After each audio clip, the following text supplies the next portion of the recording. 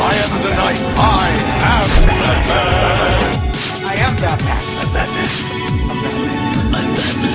I'm Batman. I'm Batman. I'm Batman. I'm Batman. I'm Batman. Welcome to episode 47 of Shaylin on Batman. Tonight we are without Tom. Tom is a rock star, as you know. He plays for the band Whiskey Tango. And he could not be with us tonight. But instead, we have a special guest on who we're just going to get right into it with Sean Gerber, who is a moderator for the BOF podcast. And I'm sure if you've listened to this podcast, you've heard us talk about Sean and Mark and Bill a bunch of times. And he also is the editor-in-chief of Modern Myth Media. So please give a warm welcome to Sean Gerber. Thank you for being on. Oh, thank you for having me. It's fun. I'm looking forward to it. Oh, yeah. So usually the first kind of questions we ask is, where are you from and where was your first interaction with the character of Batman? Well, I was born in Long Beach, California, and then grew up in the neighboring city of Lakewood, which is LA County in Southern California. And first experience with Batman, I can't remember what exactly the first one was. I just know that I've been a Batman fan, and that character and that world's been with me for as long as I've been old enough to register memories that last into adulthood. So I think the earliest things that I have are just watching reruns of the 60s Adam West Batman series, because that was in syndication when I was little. I would either watch episodes. I think they used to air on Fox and I think maybe some other stations every once in a while. They kind of got bounced around. But then also my grandmother, we used to get dropped off at her house a lot of times to be babysat, and she would record episodes for me too on VHS. So she would pop those in because she knew like that was pretty much all she had to do to watch me the rest of the day was pop on the Batman video, and that was it. So really, you should be thanking your grandma for introducing you to Batman. Yeah. Well, I mean, I don't know that she's the one who introduced me, but she certainly, helped. She was definitely an enabler for my fandom. I'd say, her and my dad were both pretty instrumental in feeding or fueling my Batman flame for sure. No doubt about it. Awesome. So clearly Batman has been part of your life. And now when we get to the 80s is when we really get to see a real change in the character. Like obviously Neil Adams and the Denny O'Neil run really had an impact on the character. But once we get into the late 80s with Frank Miller stuff and Batman 89, the change went from the campy TV show to this dark, brooding creature of the night. Do you recall the first time you saw Tim Burton's take on Batman? And what was that like for you when you first saw it? Like, what did you come away with that? Yeah. Oh, I definitely remember it because it came out. Well, I was 5 when it came out, so my birthday's in July, and it came out in June of '89. So I was almost 6, and I remember because it was a big incident in my family that I didn't get to go see Batman '89 when it first came out, because the first weekend that it was out, my mom and dad, because it was dark, because it was not the Adam West campy Batman series, my mom and dad were thinking maybe this is not appropriate for a 5 going on 6-year-old. So they refused to take me. And I remember being so bummed because that same grandmother's house that I used to watch, the 60s TV shows on VHS or just on reruns, they were driving me over to that house, and I was just so defeated. They drove me over, dropped me off, and my brother as well, and mom and dad went to watch Batman. And then I guess they probably figured that it was just going to be too much of an issue in the house if I didn't get to watch the movie. So after seeing it, I guess they either felt like it was appropriate enough, or they just wouldn't be able to stop me from seeing it anyway, because grandma would eventually take me. So they took me the following weekend. They took my brother and I, my brother's a couple years older than I am. They took us to go see it. So yeah, I remember loving it. I mean, I remember, I think the first things I just remember the tracing of the bat signal in the very beginning of it, and I just thought, oh my god, this is so cool. And that very first "I'm Batman" scene of Batman taking out the muggers was just unlike anything I'd ever seen, because Batman was always talking. You know, when he in the Adam West series, Batman's always chipper and chiming in, and of course Robin's there, so he's got someone to bounce off of, play off of.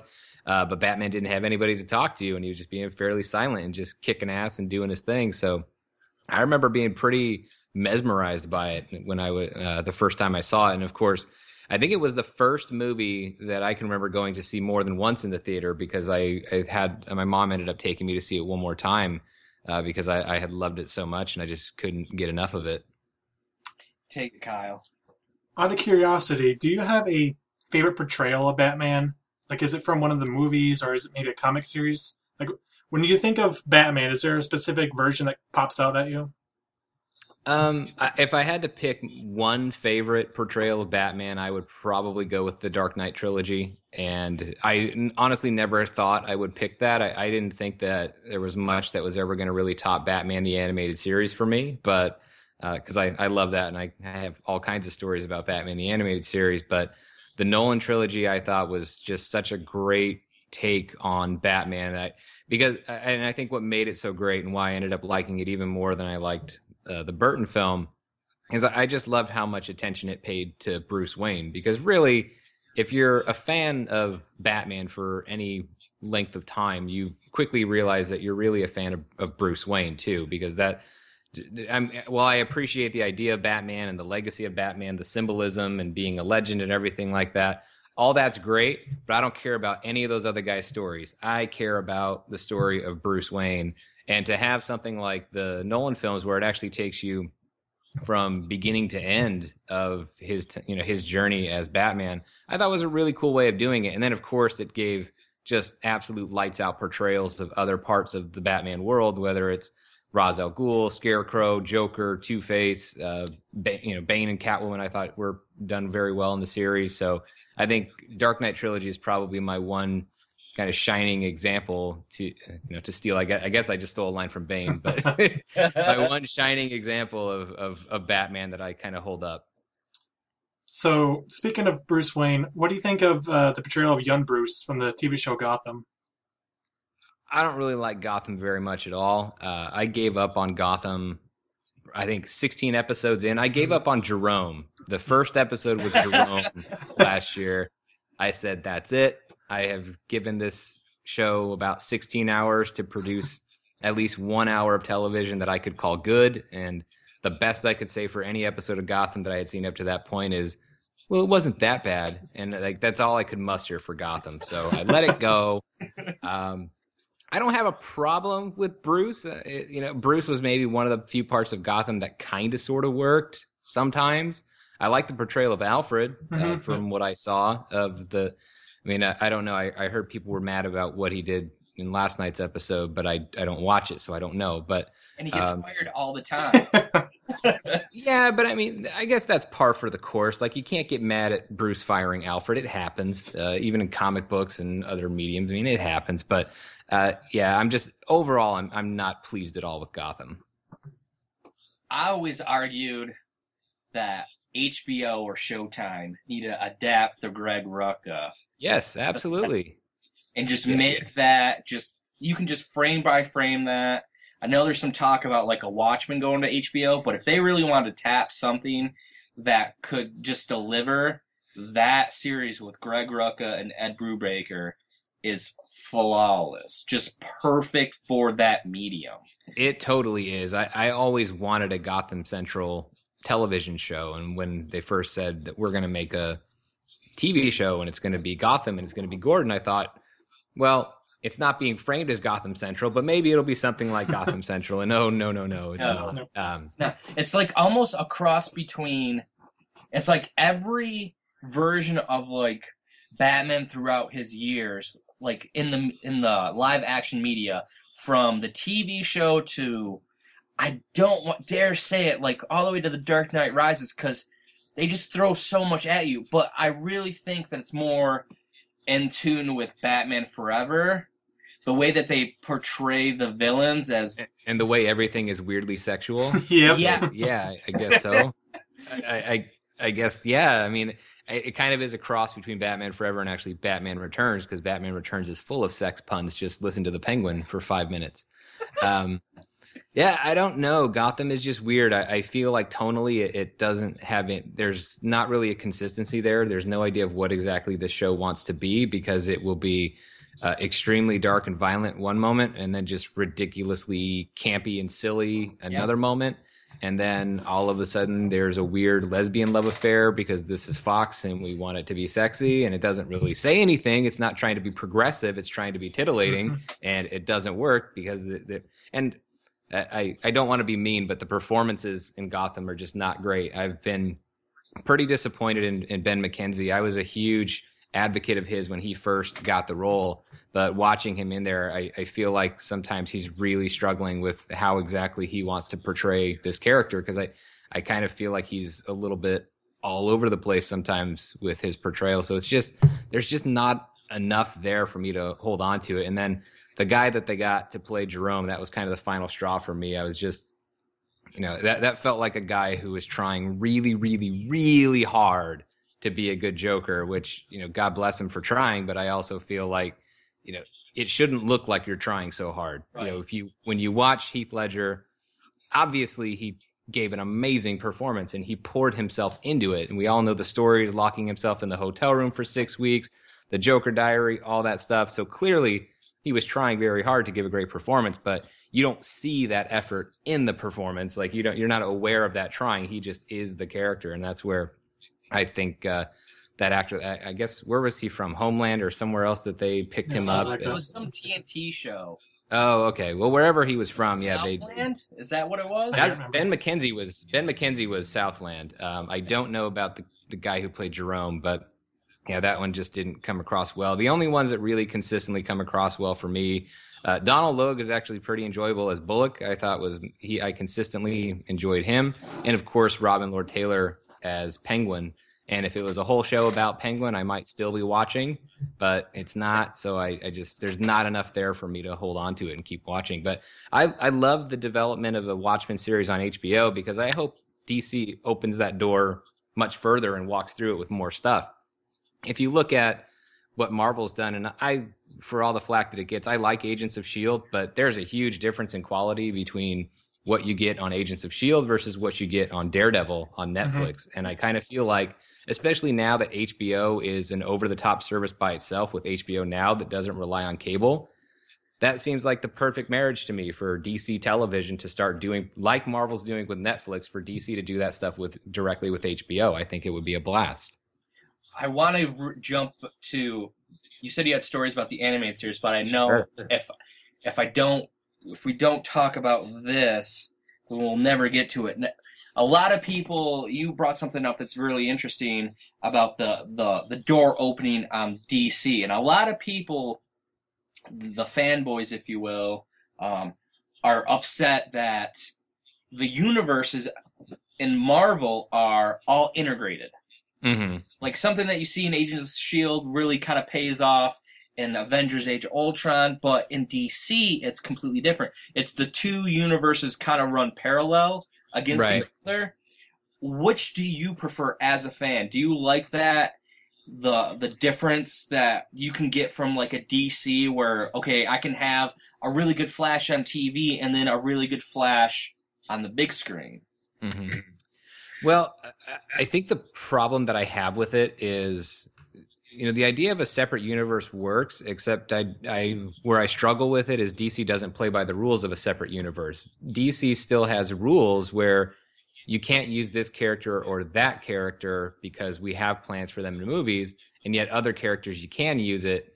So I think each approach can be valid and each approach can work and be a lot of fun. I like the whole it's all connected thing of the Marvel stuff, although really Agents of S.H.I.E.L.D. is not that connected to the movies. It's more Easter egg type stuff. It's really not a big deal with the way that they do things. And even Daredevil, I mean, they mentioned kind of offhand in the first episode, they talk about the Battle of New York, and there's like, an Iron Man or Thor reference here or there. But in terms of the plot, like it doesn't play into the bigger MCU type of stuff. So I don't necessarily think, it has to be a driving thing where the movies dominate television. The TV shows can tell their own stories if they're all in the same universe. But I don't care what you do either way. But whatever decision you make, utilize that strategy to its fullest extent. And I think that's where the DC stuff kind of fails a little bit, is there's certain things that they are okay to use for TV and certain things are not. But if it's all separate, then it should all be fair game. That's kind of the way I look at it. And I also don't understand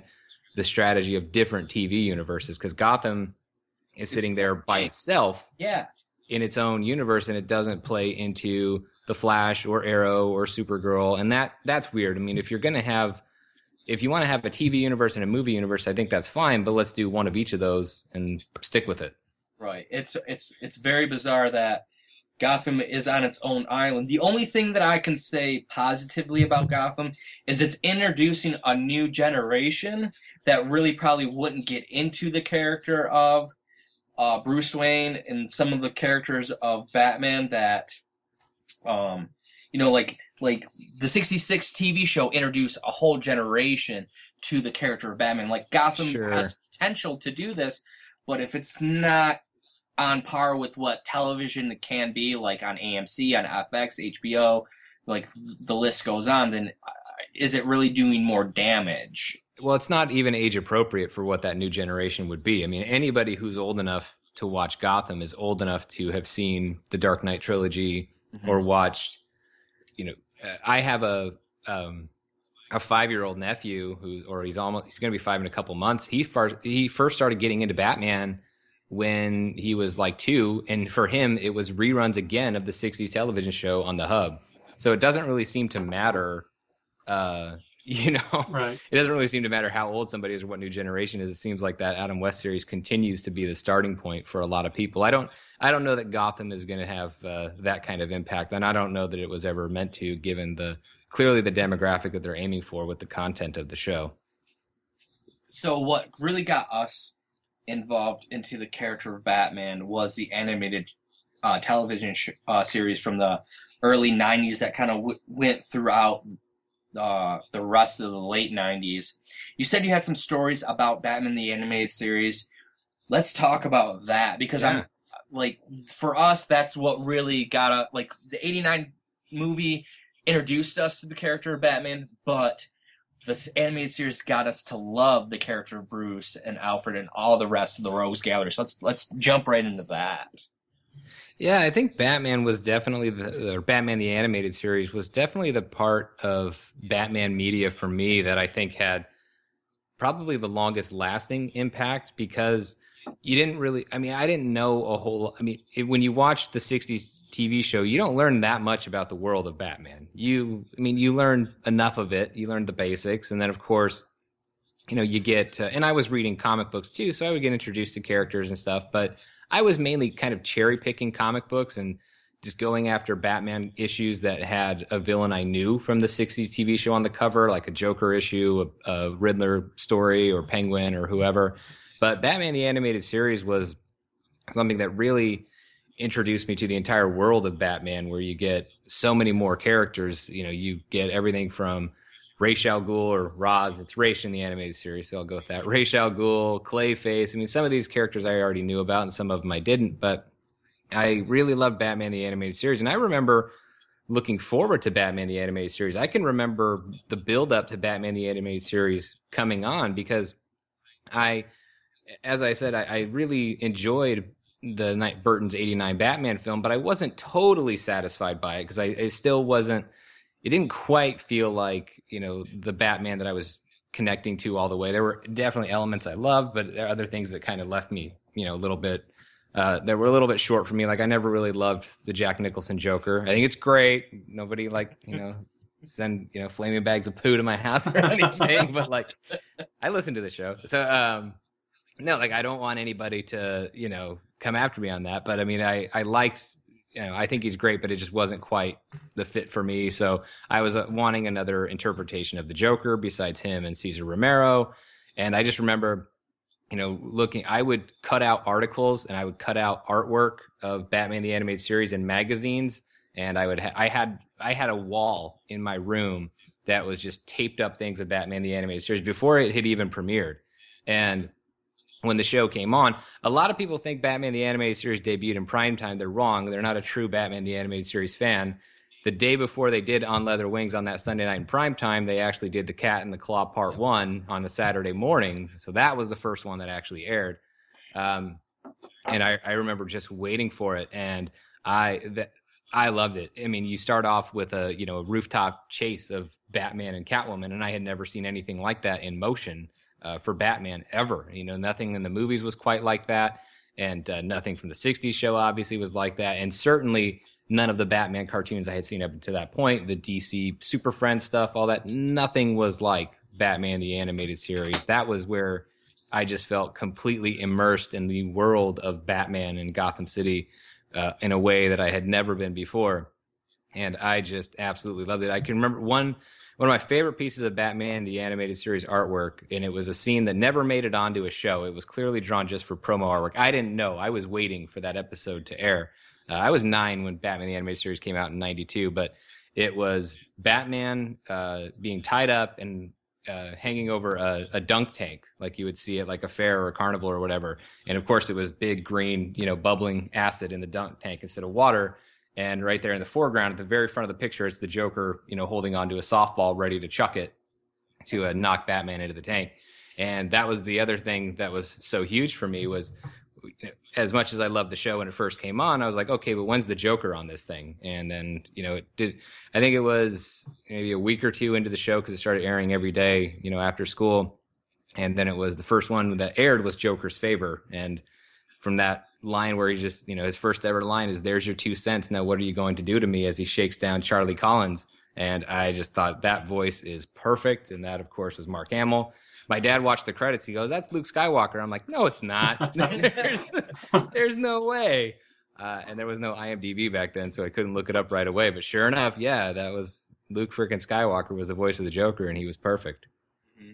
So I'll ask one more. Well, it's going to be 2, and then I'll let Kyle take over again. So how do you get started at BOF, creating the podcast, and how does that translate over to your own website at Modern Myth Media? Sure.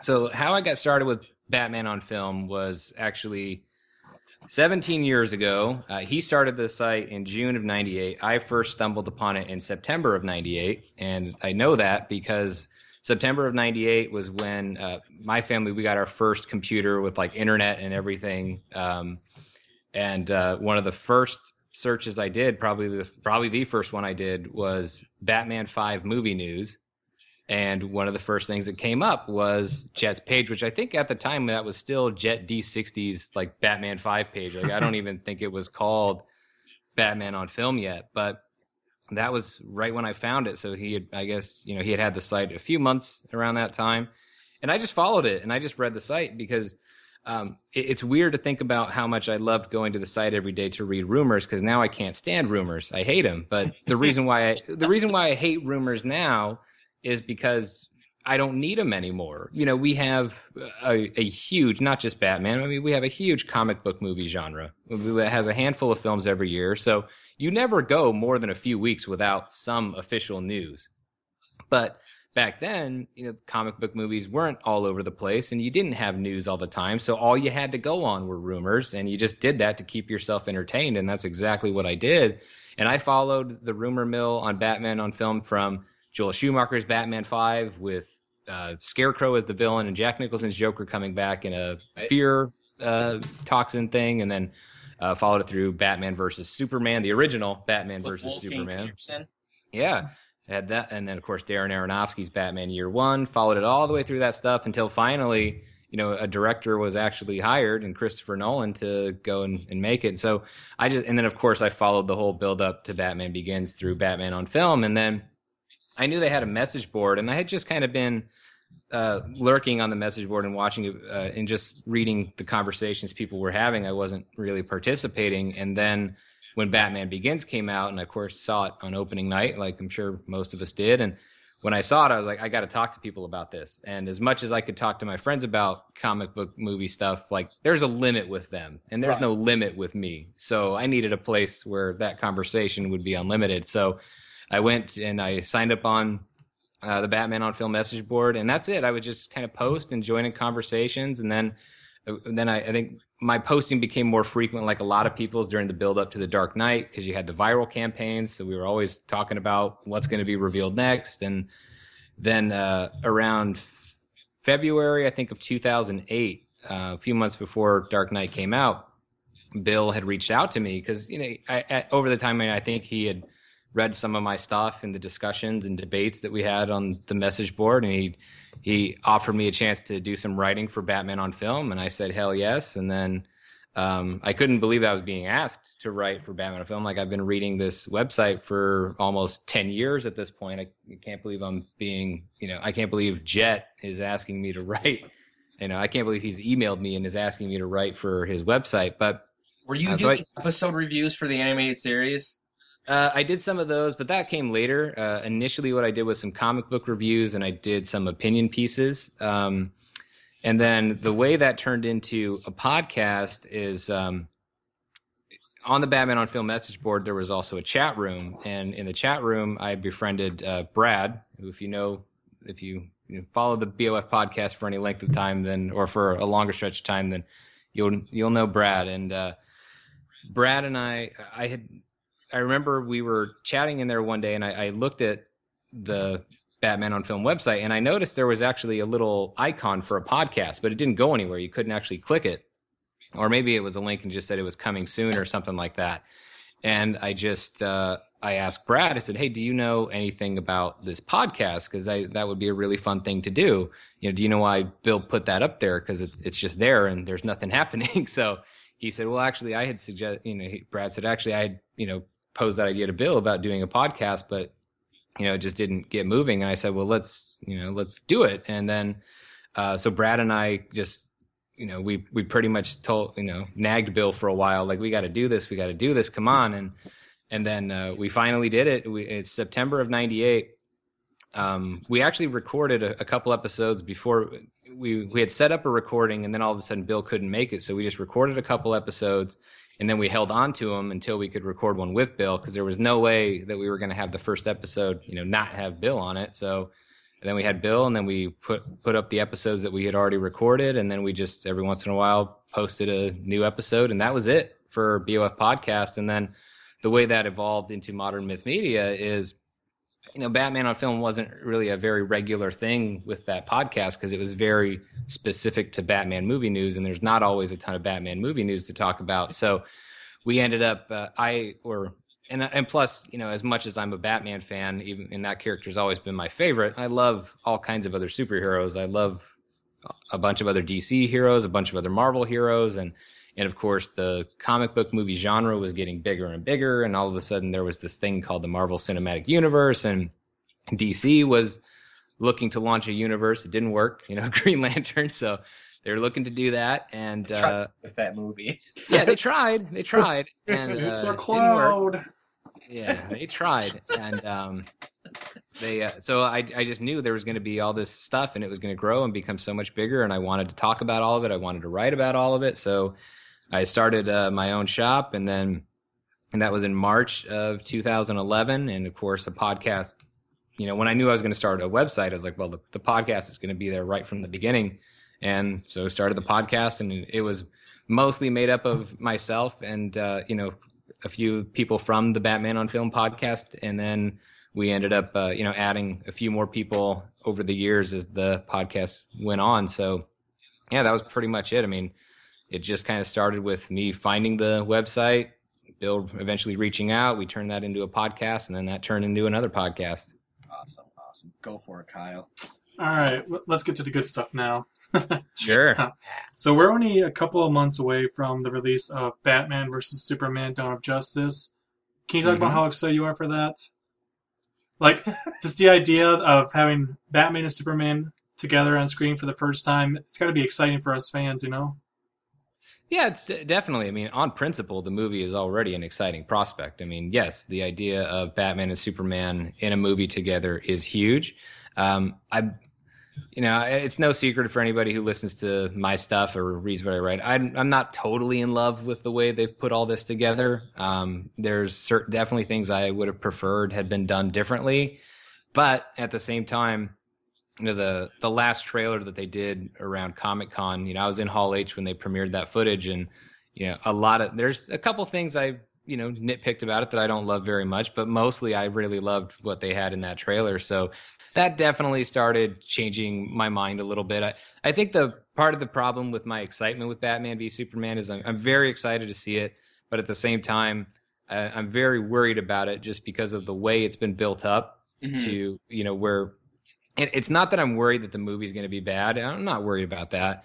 It's more like there's, Batman's very personal to me, as he's very personal to everybody who's a big Batman fan. And I think, and of course, the DC universe is something that I take personally. So when you see that, like, somebody's putting like all their chips like on red, or like it's all on the table, for one spin, for one spin of the roulette wheel, and you're just kind of like, oh, like you can't help but be nervous about that. Like, that if it pays off, it's going to be great, but you also know if it comes up, short, that it's going to be like, oh, big failure. Yeah. So I think that's where it is. But I mean, I can, sometimes I just kind of worry about that stuff anyway. Just like, when Marvel was building up to the Avengers, I didn't automatically think that it was going to pan out. I thought it could pan out, but I also thought, well, it also might not.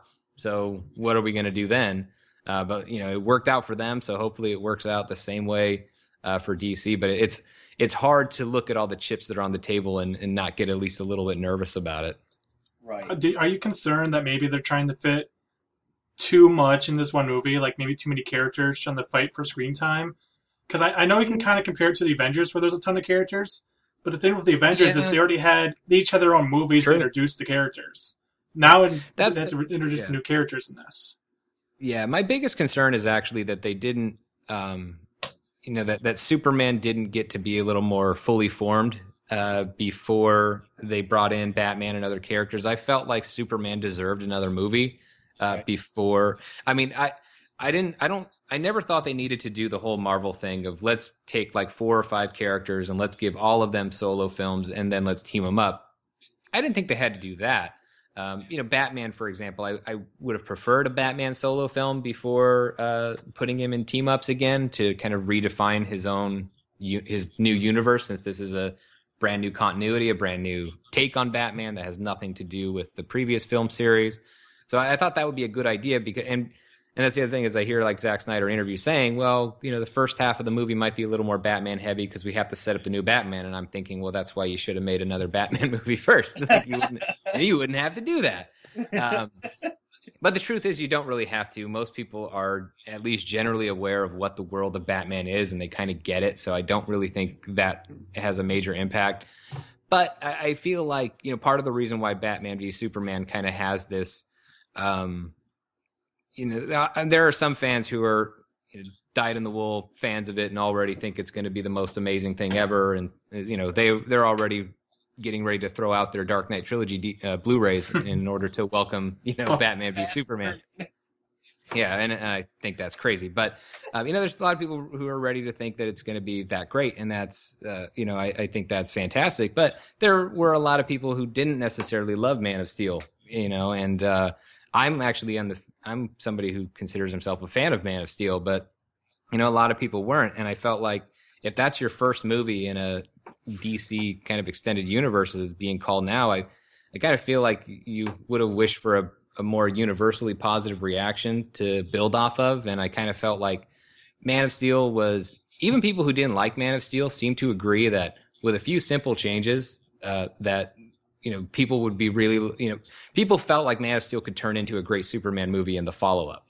And I kind of feel, I totally agree with that. And I feel like if they had taken that step to give Superman his own film one more time before this team up, I think that might have worked out and not had so many people now who are nervous about what's going to happen with Superman because, Batman's taken so much of the focus because he's Batman. Mm-hmm. Right. That's a good question. Are you concerned because there have been a lot of rumors, and you said Zack Snyder said the first act or part of the film is going to be Batman heavy. Are you concerned that Superman's not going to get as much screen time as Batman? Like, is that a legit concern for you? Because that's a little concerning for me as a Batman fan and as a Superman fan as well. Right. Well, as a Batman fan, I don't care. I just want to watch Batman. But, as a fan of Superman and as a fan of DC as a whole, it's not so much screen time that I'm worried about. To me, it's not so much about how much time you get. It's about how much you make it count in the time that you have with a character. For example, I think Wonder Woman probably has, of the Trinity, I think she probably has the smallest role in the film, but I think she might end up making the biggest impact, and that would be okay. Hulk did not have the biggest role in the Avengers, but what's the one scene everybody remembers from the Avengers, even if you saw it one time, is Hulk smashing Loki? Like, it doesn't matter.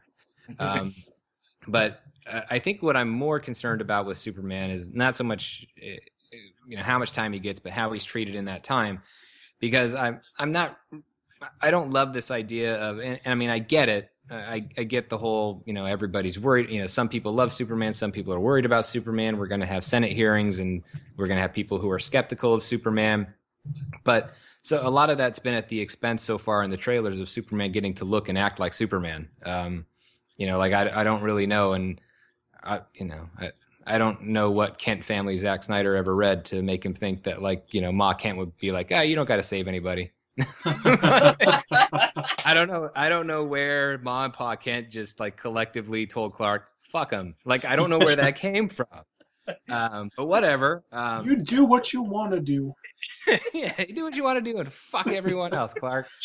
I don't get it. But the part that I have a theory, and if it pans out, then I'm going to be totally happy with Batman v Superman, at least in that aspect of it. If it doesn't pan out, then I may, walk out of it a little less than happy. I feel like a lot of this is a setup. I feel like a lot of this is taking Batman, the character who everybody already knows and loves, making him Superman's biggest critic, Superman's biggest skeptic in this big, huge blockbuster movie. And then Superman, over the course of the film, or it might be one big incident later in the film, will kind of gain the acceptance of Batman. He will prove himself to Batman. And, of course, if Batman says Superman's okay and he signs off on Superman, then everybody signs off on Superman, including, everybody who's already a big Batman fan and maybe questions Superman after watching Man of Steel, says, okay, well, if Batman says he's okay, then I'm good with that. I don't know that Superman needs that stamp of approval, but that's the route that they're going with. And it's actually not that different from what Marvel did with Captain America, because Captain America had kind of a lot of the same issues that people talk about whether or not you can make Superman compelling in a movie is reasons why people thought Captain America would be an iffy character for Marvel to adapt, because he has what we call, outdated sensibilities. He's way too idealistic, too much of a goody-goody Boy Scout, whatever you want to call him, and which actually says more about us than it does about the character, that we don't buy that anymore. But so it's really more, we're talking shit on ourselves when we do that. But if you remember from Avengers, I mean, who was Captain America's biggest skeptic and critic in that movie? Iron Man was. Now they didn't build the whole plot around it, so I don't know how well that works for Batman v Superman, but they took their most popular Avenger, they had him kind of give his Captain America earns his respect to where Iron Man says, no, you're the leader of the team at the end of this film as we go do this big fight. And all of a sudden Captain America was much more popular after that. His next solo movie made almost twice as much as the first one did. So if they're trying to do a similar trick with Batman and Superman like Marvel did with Iron Man and Cap, then I think it could actually work out very well. I just think that no matter what, Superman needs to be the more fully formed Superman coming out of this film. However they want to go about it, through the structure of this movie, I'm willing to go along with. But I think the end result has to be Superman is Superman, and everybody agrees that he's awesome, and that's final. And if we get through this whole movie and Batman's still kind of about Superman, and we're going into that we're taking that further into Justice League, then I'm just gonna, I think I know I will get tired of that, and I think audiences would get tired of that pretty quickly. So, plus, you don't want Batman to be a dick either. Like, you have to be careful about that. right. I mean, just get a look at that. What are we looking at, Tom? Last I knew, we were looking at DC Extended Multiverse on Facebook. So why would we be interested in this page? They have the latest and greatest DC Extended Multiverse news. The other day I was watching this old Superman Returns trailer. It was amazing. They have fan casts, they have news updates, comic book talk. They post other trailers from other superhero movies from DC. It's amazing. Oh, go figure. Look at that. Yeah, man, all this just a click away at DC Extended Multiverse on Facebook. I don't know. I'm not so sure about it. Would you look at it? There's a community over 100,000 people who have liked this Facebook page. They're always commenting, liking stuff. They're always mentioning things that are happening in the DC Extended Multiverse. You gotta look at it this way, okay? You just gotta look at it. That's all you can do anymore. It seems like I've convinced Tom and Kyle. Have I convinced you, Paul? Yeah. You heard it, guys. It's that good. You need to go to Facebook and check out DC Extended Multiverse. DC. Extended. Multiverse. DC. Extended. Multiverse. Yeah.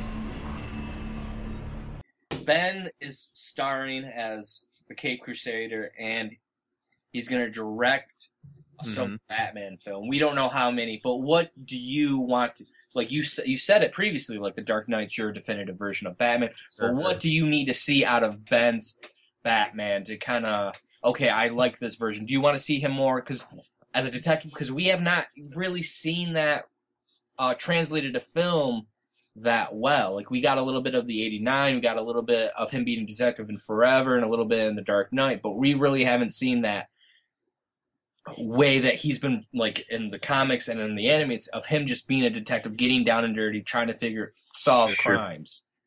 Well, I think the amount of detective work that actually is in the Dark Knight trilogy is underrated and undersold. But as far as what I want from Affleck's Batman movie, I guess it's more, I honestly don't care that much. And it's not because I don't care about, the next Batman movie. It's just that because I was so satisfied with the Dark Knight trilogy, like when I walked out of Dark Knight Rises, I was just like, got what I wanted. We're playing, I'm playing with house money from here on out. Here we go. In terms of Batman solo films, I have, different feelings about DC Universe, but Batman by himself, well, if there's one thing I really want from, a series of Batman movies, I'm not going to get from the Affleck movie anyway. I actually want a live action Batman that goes closer to Batman the Animated Series. That's a better that's more of a balance between, the realism of what Nolan approached to it, but then also, this is still a comic book, and this is still, and there are still impossible characters that Batman encounters and stuff like that. Yeah, I mean, I don't even need Man-Bat, but I mean, Mr. Freeze and, I love Clayface. I want Clayface, but I know nobody else wants Clayface, but I think Clayface is awesome. I think Clayface would be awesome. Yeah, and I also very much want, my biggest thing that I want now is like a legitimate Batman and Robin in live action. That's what I want. So I'm not going to get that from the Affleck Batman because it's not going to be a prequel, and I think we know things didn't work out for Robin based on the Batman v Superman trailer. So, so as far as what I want, I don't know. I don't think we're going to get much of a detective story because if I had to guess, I mean, it's going to be Batman versus the Joker. I mean, I don't think I could say that I would, love to have. I would love the Court of Owls. I think that would be fantastic for Affleck's Batman because it would allow the detective aspect of it because he'd have to dive into Gotham history and figure out all this stuff. And it would totally be a perfect villain for, a veteran Batman, which Affleck's Batman totally is. I mean, they're treating him like he's basically Bruce Wayne in The Dark Knight Rises, like he's been doing it forever, and he's closer to the end of his career than he is the beginning, much closer. So I think the Court of Owls would be perfect for that. I mean, as Batman is trying to kind of cement his legacy to have another entity that completely challenges that I think would be so exciting. But I don't expect it to happen. I think what's going to happen is, you're going to get the confrontation of, I think it's going to be more designed to be the final confrontation between Batman and the Joker, which is totally cool because that's something I've not seen before. So far, when we see Batman and the Joker in a movie, it's their first meeting. That's, it's Batman versus the Joker round one. We've had that twice. So, which it totally worked it worked great both times. But that's definitely something I want to see now is I want to see Batman versus the Joker when they know each other, when it's much more personal between the two of them, when they have a history. So if that's, while I still have, bigger designs on stuff I want in, Batman movies future, but in the more immediate future right now, I'm okay with Ben Affleck's Batman against Jared Leto's Joker for a movie. I'll watch that. Awesome. So let's get to some DCEU questions, and then we'll let you get on with your evening. George Miller just said that he was not going to direct Man of Steel after a lot of rumors. Even John Schnapp went on his own show say George Miller's going to direct. It's like a done deal. Sounds like it's not so much a done deal anymore. It sounds like he's not doing it. Who do you think should direct the Man of Steel 2? So it sounds like Snyder is just a little too busy with just part 1 and 2. Yeah, I can't imagine it being Snyder. I think he'll probably be done after he does Justice League 1 and 2. I mean, that would be 4 straight superhero movies for him. Mm-hmm. So, I mean, I think he would probably want and deserve a break. I mean, if he doesn't, cool, that's fine.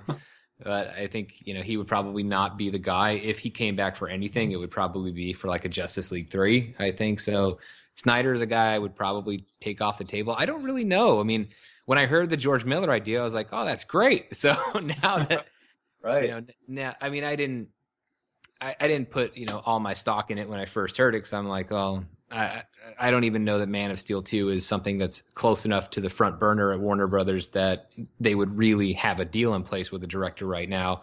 But I could understand why if George Miller was willing to commit to it, that could definitely accelerate the process. So I'm not really 100% sure on who I would want as a Superman director. I think it's not so much about who it is as it would be what their vision is. And I kind of hope that whoever that director would be, it would be somebody who really wants to take Superman and make him a Superman that's more of what people would expect. And that doesn't mean take it all the way back to the Christopher Reeve Superman, but there are very clear differences. If you look at, Superman fighting Zod in Metropolis and Superman 2 versus the fight in Man of Steel, there's a clear difference in how Superman approaches things. And some things are more true to the character in Superman 2, and some things are more true in Man of Steel. But I kind of feel like there's a balance there. And I kind of want somebody I want an optimistic director. Let me put it that way. Like, I want somebody who looks at Superman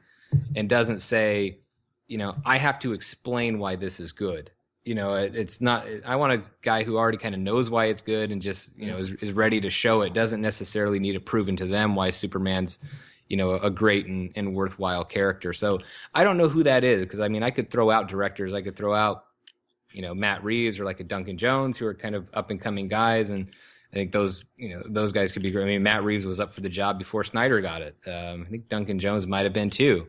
And those guys would still be great if they got another crack at Superman. But I'm more interested in hearing, the outlook that somebody has on the character before I say, yeah, give them the job. No Bryan Singer. Just well, yeah, I mean, that goes without saying. He's not. He's definitely not allowed to do it. But everybody else, I'm kind of open. Peter Jackson, maybe. Peter Jackson would be awesome. I think that's kind of one of the ones where I just write it off into Fantasyland of like, no way that's happening. But yeah, if Peter Jackson says I want to make a Superman movie, by all means, let him. Relationship with the studio. He does. He does. And he's never going to get those rights to the Silmarillion because they're never the Tolkiens are never letting that go. Yeah, so I really. Yeah, somebody's gonna. I don't know. Peter Jackson's gonna do something great next, and if he can be a part of the DC Extended Universe in any way, I don't care what movie it is, then I would be happy to let him go with it. Especially when you see how much he can commit to a franchise. Yeah, let him do Superman, and he'll do it for the next 20 years, and we'll be happy. Oh yeah. All right, Kyle, go for it. So, other directing news. includes Seth Grahame-Smith directing The Flash as his first attempt at directing. What's your thought on that? I have no thought. He hasn't directed anything. I don't know. It's. I mean, Warner I don't know. Brothers must have some faith in him to give him a big task like this. Clearly, I think where I have, I think I was surprised to see them name a director this soon because it just seemed, I know they wanted to get Lord and Miller, and then they got offered a Star Wars job, and well, sorry, but Flash is not going to beat Star Wars. Flash can't beat Han Solo. I'm sorry. Although that's a super challenging movie that Lord and Miller took instead. Right. But I don't know. Like it's kind of weird because certainly I can't. I mean, he directed a few episodes of an MTV show I've never seen, so I don't know, and I doubt whatever that is. R.J. Berger or whatever. I had never heard of it until he got the job for The Flash.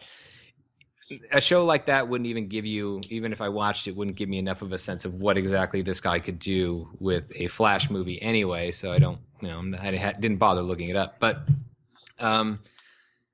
it's odd. I have mixed feelings on it because there's been a lot of criticism from Warner Brothers, and it's really more of a criticism of Hollywood in general that this white dude without a single directorial credit to his name gets this big opportunity. Meanwhile, women directors, non-white male directors don't get, opportunities like this. But I don't want to comment too much on that or criticize Warner Brothers for that too much because I don't know, I don't know who all they talked to, and I don't know who all was interested in making this Flash movie for them.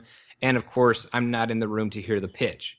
Maybe Seth Grahame-Smith just leveled them with an amazing pitch. That's always possible. I really don't know. But the one thing I will say in defense of Warner Brothers on this, well, I don't want to say defense. I'm not going to defend them, but to explain where some of the logic would be in terms of people saying this is a risky choice. Well, this is probably the easiest place on the entire DC slate to take a risk because the entire, the success of the DC Extended Universe does not hinge on the Flash. There's not. And if this fails, well, there's already a very well received, very well liked live action adaptation of the Flash. So you just go, okay, we don't make Flash movies anymore. We bring him into, we bring him in for team up movies, but we don't do solo movies on, for solo stuff. We just stick with the TV show. So it's a very easy spot for them to say, we know this is a risk, but here's a spot where we can take one. And if it doesn't pan out, it'll be pretty low profile. And it won't, as low profile as a major superhero movie can be, and it won't, come back to bite them too badly. Although, I mean, of course, depending on when its actual release date ends up being, whether it's March of 2018 or 2017 or some other time, if there's nothing else to talk about that week, people will be talking about it if Flash fails. We have one more question before we do a little fan cast. There's a rumor circulating that the Killing Joke animated film is going to be rated R. What are your thoughts on that? Is that something that you'd like to see, or do you think they're kind of hedging their bets with an R-rated animated film with Batman and the Joker? I don't think the Killing Joke needs to be rated R. If they successfully adapted The Dark Knight Returns into PG-13, so you're not going to convince me that if they can get The Dark Knight Returns to work as PG-13, they can't get The Killing Joke to work as PG-13. I don't buy it. So I don't buy the idea that it needs to be R. Now, I know what was said. What was said is that Warner Brothers has given James Tucker the option. He has the okay to make it R if that's what they decide to do, but that's not the decision that's actually been made yet. I feel like the things that you would emphasize in an R-rated version of The Killing Joke are the scenes that I would rather not see emphasized anyway. And right. I think that's where, we all know what happened, between the Joker and Barbara Gordon. By any definition, that's a sexual assault, regardless of, what exactly the Joker did or didn't do in that scene. We saw enough to know that that's a pretty horrible and horrifying scene. And I don't think it's the one that I need to see very much of in The Killing Joke. And it's not even the part of Killing Joke that I like or the part of The Killing Joke that I think makes it a great story. What makes it a great story is what happens between Batman and the Joker in that story. And that's actually stuff that a movie needs to flesh out more because the book doesn't spend that much time on it. So I would rather they do that as opposed to giving themselves license to go more graphic with certain scenes. Because I don't necessarily think that's what, The Killing Joke's greatest value is. But I also just have this other, this weird thing with Warner Brothers Animation is that, with these direct to DVD movies is that, if they had a more proven record with these movies of properly and appropriately handling adult subject matter, I'd say, okay, I trust them with this, but I don't. Because these are the ones who have, for no reason, and I'm not, prude or conservative by any stretch of the imagination, but when you just have like a sex scene between Harley Quinn and Deadshot, just like to be there, not because it does anything, but just to be there, I was just like, well, that's kind of weird. And like, I know it's PG-13, but like, it is still a Batman cartoon. And I kind of feel like, there's a generation of kids who would probably like to watch that movie. And if it was just, a matter of things being a little more violent or some character saying the word shit, like, okay, fine. You can get away with that with a 17 or a 7-year-old kid or 8-year-old kid. They're going to see that in a movie theater anyway. But then like, I kind of feel like sometimes with these things that they're doing in animation is they're very purposely taking them away from, a generation of fans who would like it, which would be okay if they had a great, if they had a huge presence on regular television with animation, because that's what they had when I was growing up. And that's what helped make me a Batman fan for life was having Batman the animated series. Like I said, I have a nephew who's 5 and another nephew who's 7, and I'm like, there's no current Batman content for them to watch, and I think animation would be key for that. Not because like I'm like Reverend Lovejoy's wife and saying, won't someone please think of the children? It's not about that. Like from a business standpoint, I just think, well, part of the way that you keep these things going is you get a new generation of fans excited about the character, and animation is a great venue or a great vehicle for a younger generation. I feel like, DC passes on that, which is totally like this whole other conversation besides The Killing Joke. But yeah, basically, I don't see why it has to be R, so don't make it R. Right. Okay, so we do this thing on our Twitter and Facebook. We call it Fancast Friday, where we take like our favorite Batman characters and give them an actor who we think would portray it well. Like I've said, I think that Bryan Cranston needs to be Commissioner Gordon many times.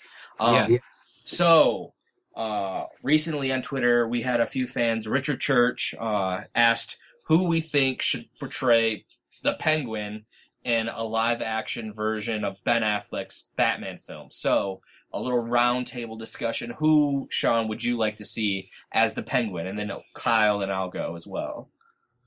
My number one choice for the Penguin right now, he's probably young for Affleck's version, but I don't care. You have makeup and things for that. And I also don't care that he's playing another comic book movie villain. I think Oscar Isaac is my top guy for the Penguin. I think he's about the right size. Well, I mean, he'd have to puff up a little bit, but hey, that means he gets to eat cheeseburgers, so who cares? I won't feel bad for him. So if he loads up on some cheeseburgers, I think he's got a great look. And I mean, as an actor, the guy's just, he can play anything. So he could play, he could play every role in Ben Affleck's Batman movie except Batman, and I'd be totally fine with it. But I like Oscar Isaac a lot. And I was actually disappointed when he got the role of Apocalypse for the next X-Men movie, because I was like, no. Now he's stuck with Fox. Not that I don't want him to play Apocalypse. Like, I'm sure he's going to be great, but I definitely had my eyes on him for bigger things, and certainly stuff that I care more about in the superhero genre. And Penguin was one of the roles I kind of had flagged for him. So, but I don't care that he's played Apocalypse. He's covered in makeup, so you can't exactly tell that it's him anyway. So I don't care. Let him come right back into the genre and play Penguin. That would be awesome. Kyle? The obvious answer obviously has to be Danny DeVito, man. Fantastic Penguin right there. He looked the part so well. But no, I don't really have a very serious answer because I've never really thought about it. I've just kind of assumed, like, oh, okay, we've seen the Penguin. I don't really need to see more Penguin, even if it is a new iteration of it. I kind of want to see some of the lesser-known villains from the live-action series. I have two. They're both, one's really just out of left field. Rainn Wilson, I really like him. No, I like him a lot. He just kind of can be a chameleon in anything. That's a good one. I think that everything he does, he's good at. Like, he's a great actor. He has the range to be sinister, funny, kind of that weirdly Penguin, not weird like Danny DeVito, but just that weird kind of like, like there's an undercurrent with him. And then the more obvious choice for me would be Michael Chiklis. I'm a huge Chiklis fan from The Shield, and he was on American Horror Story. He was the Commish. Now he's on Gotham. So, unfortunately, yeah, he's on Gotham. So there's my, and then let's do two more. Gordon, go for it, Sean. Well, Cranston is definitely the favorite. I mean, I think that's probably my ideal one, but another one that I would be happy to take, because if I'm thinking Affleck's Batman, like, I actually got to go even older for Gordon, and I would probably go Robert Redford. So I think he would be a hell of a Gordon, and I can totally picture him as an older Gordon. But, depending on what Batman v Superman rumors you read, I don't know. So, but yeah, if we're going for like an age-appropriate Gordon for Affleck's Batman, then yeah, I would still take Cranston as my number one, but I actually like Redford. Okay, Kyle. I've been on the Cranston hype train for the past year or two. I'm a big fan of his, so I've gotten to the point where I just can't imagine anyone else as him. Although, I really did like Gary's portrayal of him. It was good. Yeah, or I would even go back to Chris Cooper, who was gonna be Gordon before it He's became already Oldman. worked with Affleck too. He worked with him in The Town. Right. So I think Cooper would still be a great Gordon. I don't know why. I'm kind of, because we got Gary Oldman out of it. I'm happy that he didn't end up doing it for Batman Begins, but he would still be great in the role. Like, I can't see anyone other than Cranston. But now he wants to play Mr. Sinister, I guess. He wants to be... Which is weird. I don't know. I'm surprised that, you know what? It actually gives me newfound respect for Bryan Cranston, that he even knows who Mr. Sinister is. I'm like, that dude's picked up a comic book. Right.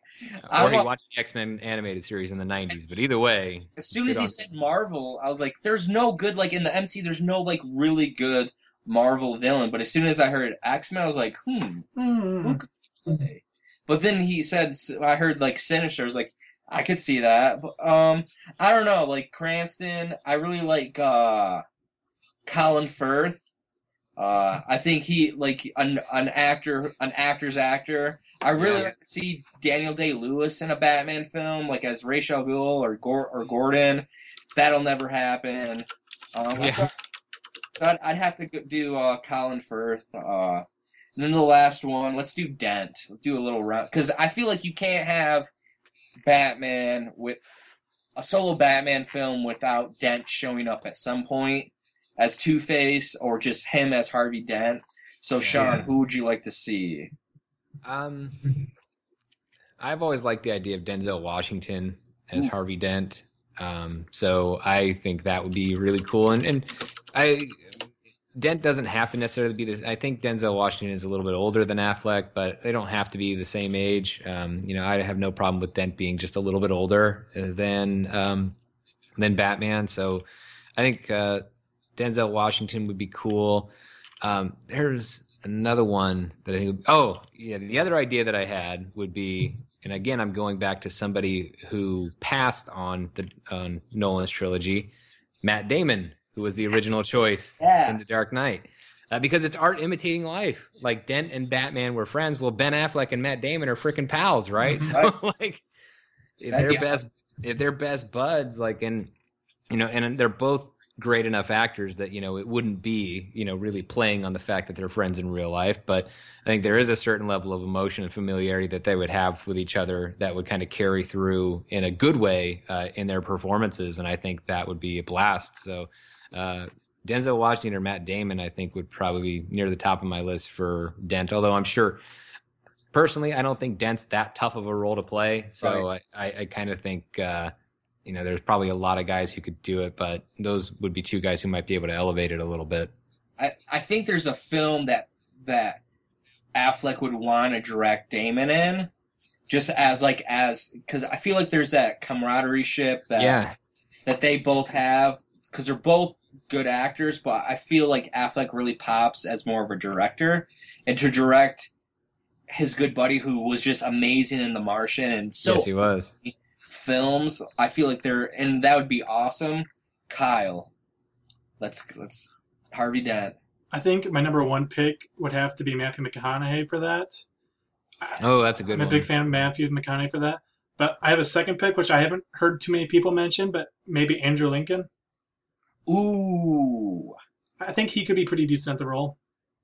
He was my original pick for Batman before Ben Affleck. I really think Andrew Lincoln is an incredible actor. So he could do anything in the DCEU. Yeah, if they were going younger, I would like. I really like Dan Stevens, who was. I mean, I never watched Downton Abbey, but he was awesome in The Guest last year, and he just had well, first off, he's got the golden boy looks of a Harvey Dent, but also at the same time, he's just got that intensity in his eyes and his face, where somebody can actually be Dent is this weird thing where, and I don't think Aaron Eckhart ever quite got it, but he wasn't really asked to, and I think he did, a great job at what he was, at what The Dark Knight needed. But if you were ever going to make a movie where you were really, truly, focusing on Dent and becoming Two-Face and really being a true villain of the story and not just the sympathy part of it that The Dark Knight went after, you need somebody who can be make you feel reassured and completely uncomfortable at the exact same time. Because that's kind of what you have to have from Dent, is he's strong and he's good, but there's also something beneath the surface that tells you not everything's okay with this guy. And Dan Stevens totally nailed that look in The Guest. And I was like, oh man, that's a great Harvey Dent. Dan Stevens is going to be in the comic book movie genre. That's going to happen at some point regardless. So whoever gets I think he's a good enough actor to probably play a number of roles, but that would be a great choice. Not for Affleck's Batman, but for my, future Batman the Animated Series, Batman the live action series of movies. That's Dan Stevens is my Dent, unless he gets snatched up for something else first. For me, I know I say this guy for every character ever. Kyle knows who I'm going to say. John Hamm. Yeah. As soon as you said for every character ever, I was like, oh yeah, John Hamm. He is a good choice for Dent, though. He can play that very he's almost like Bruce Wayne, just him as a person, just his way that he can talk, and there's something underneath that you were saying, he kind of has to make you feel uneasy. And watching him in Mad Men, and then again, he's worked with Affleck before, and there's a scene at the end of The Town where he is interrogating Affleck's kind of girlfriend who's kind of like a hooker, prostitute or something. She's addicted to drugs, and he's talking and being overtly sexual, just being really kind of really creepy and really intense. And I feel like that, I'm not saying Dent is this Danny DeVito Penguin character, but there's something underneath. If you look in his eyes, he can turn at any point. And I think Hamm could just elevate that character like a Damon or Matthew McConaughey. But yeah, John Hamm for sure. Yeah. What are you working? What's going on with Modern Myth Media as we wrap everything up? Sure.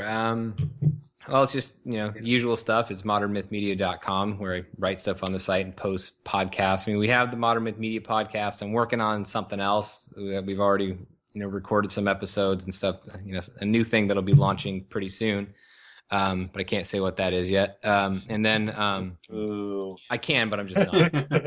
The other person who would have to sign off on that's not here with me. But and then of course we have, I know this is a Batman show, but if you're like me and you like everything, I also do a Marvel podcast called Making Mine Marvel. It's about all the Marvel stuff, and then so that's pretty much all that's going on. But like I said, the easiest thing to do is go to modernmythmedia.com and you can get updates on all the stuff I do. Where can they find you on Twitter?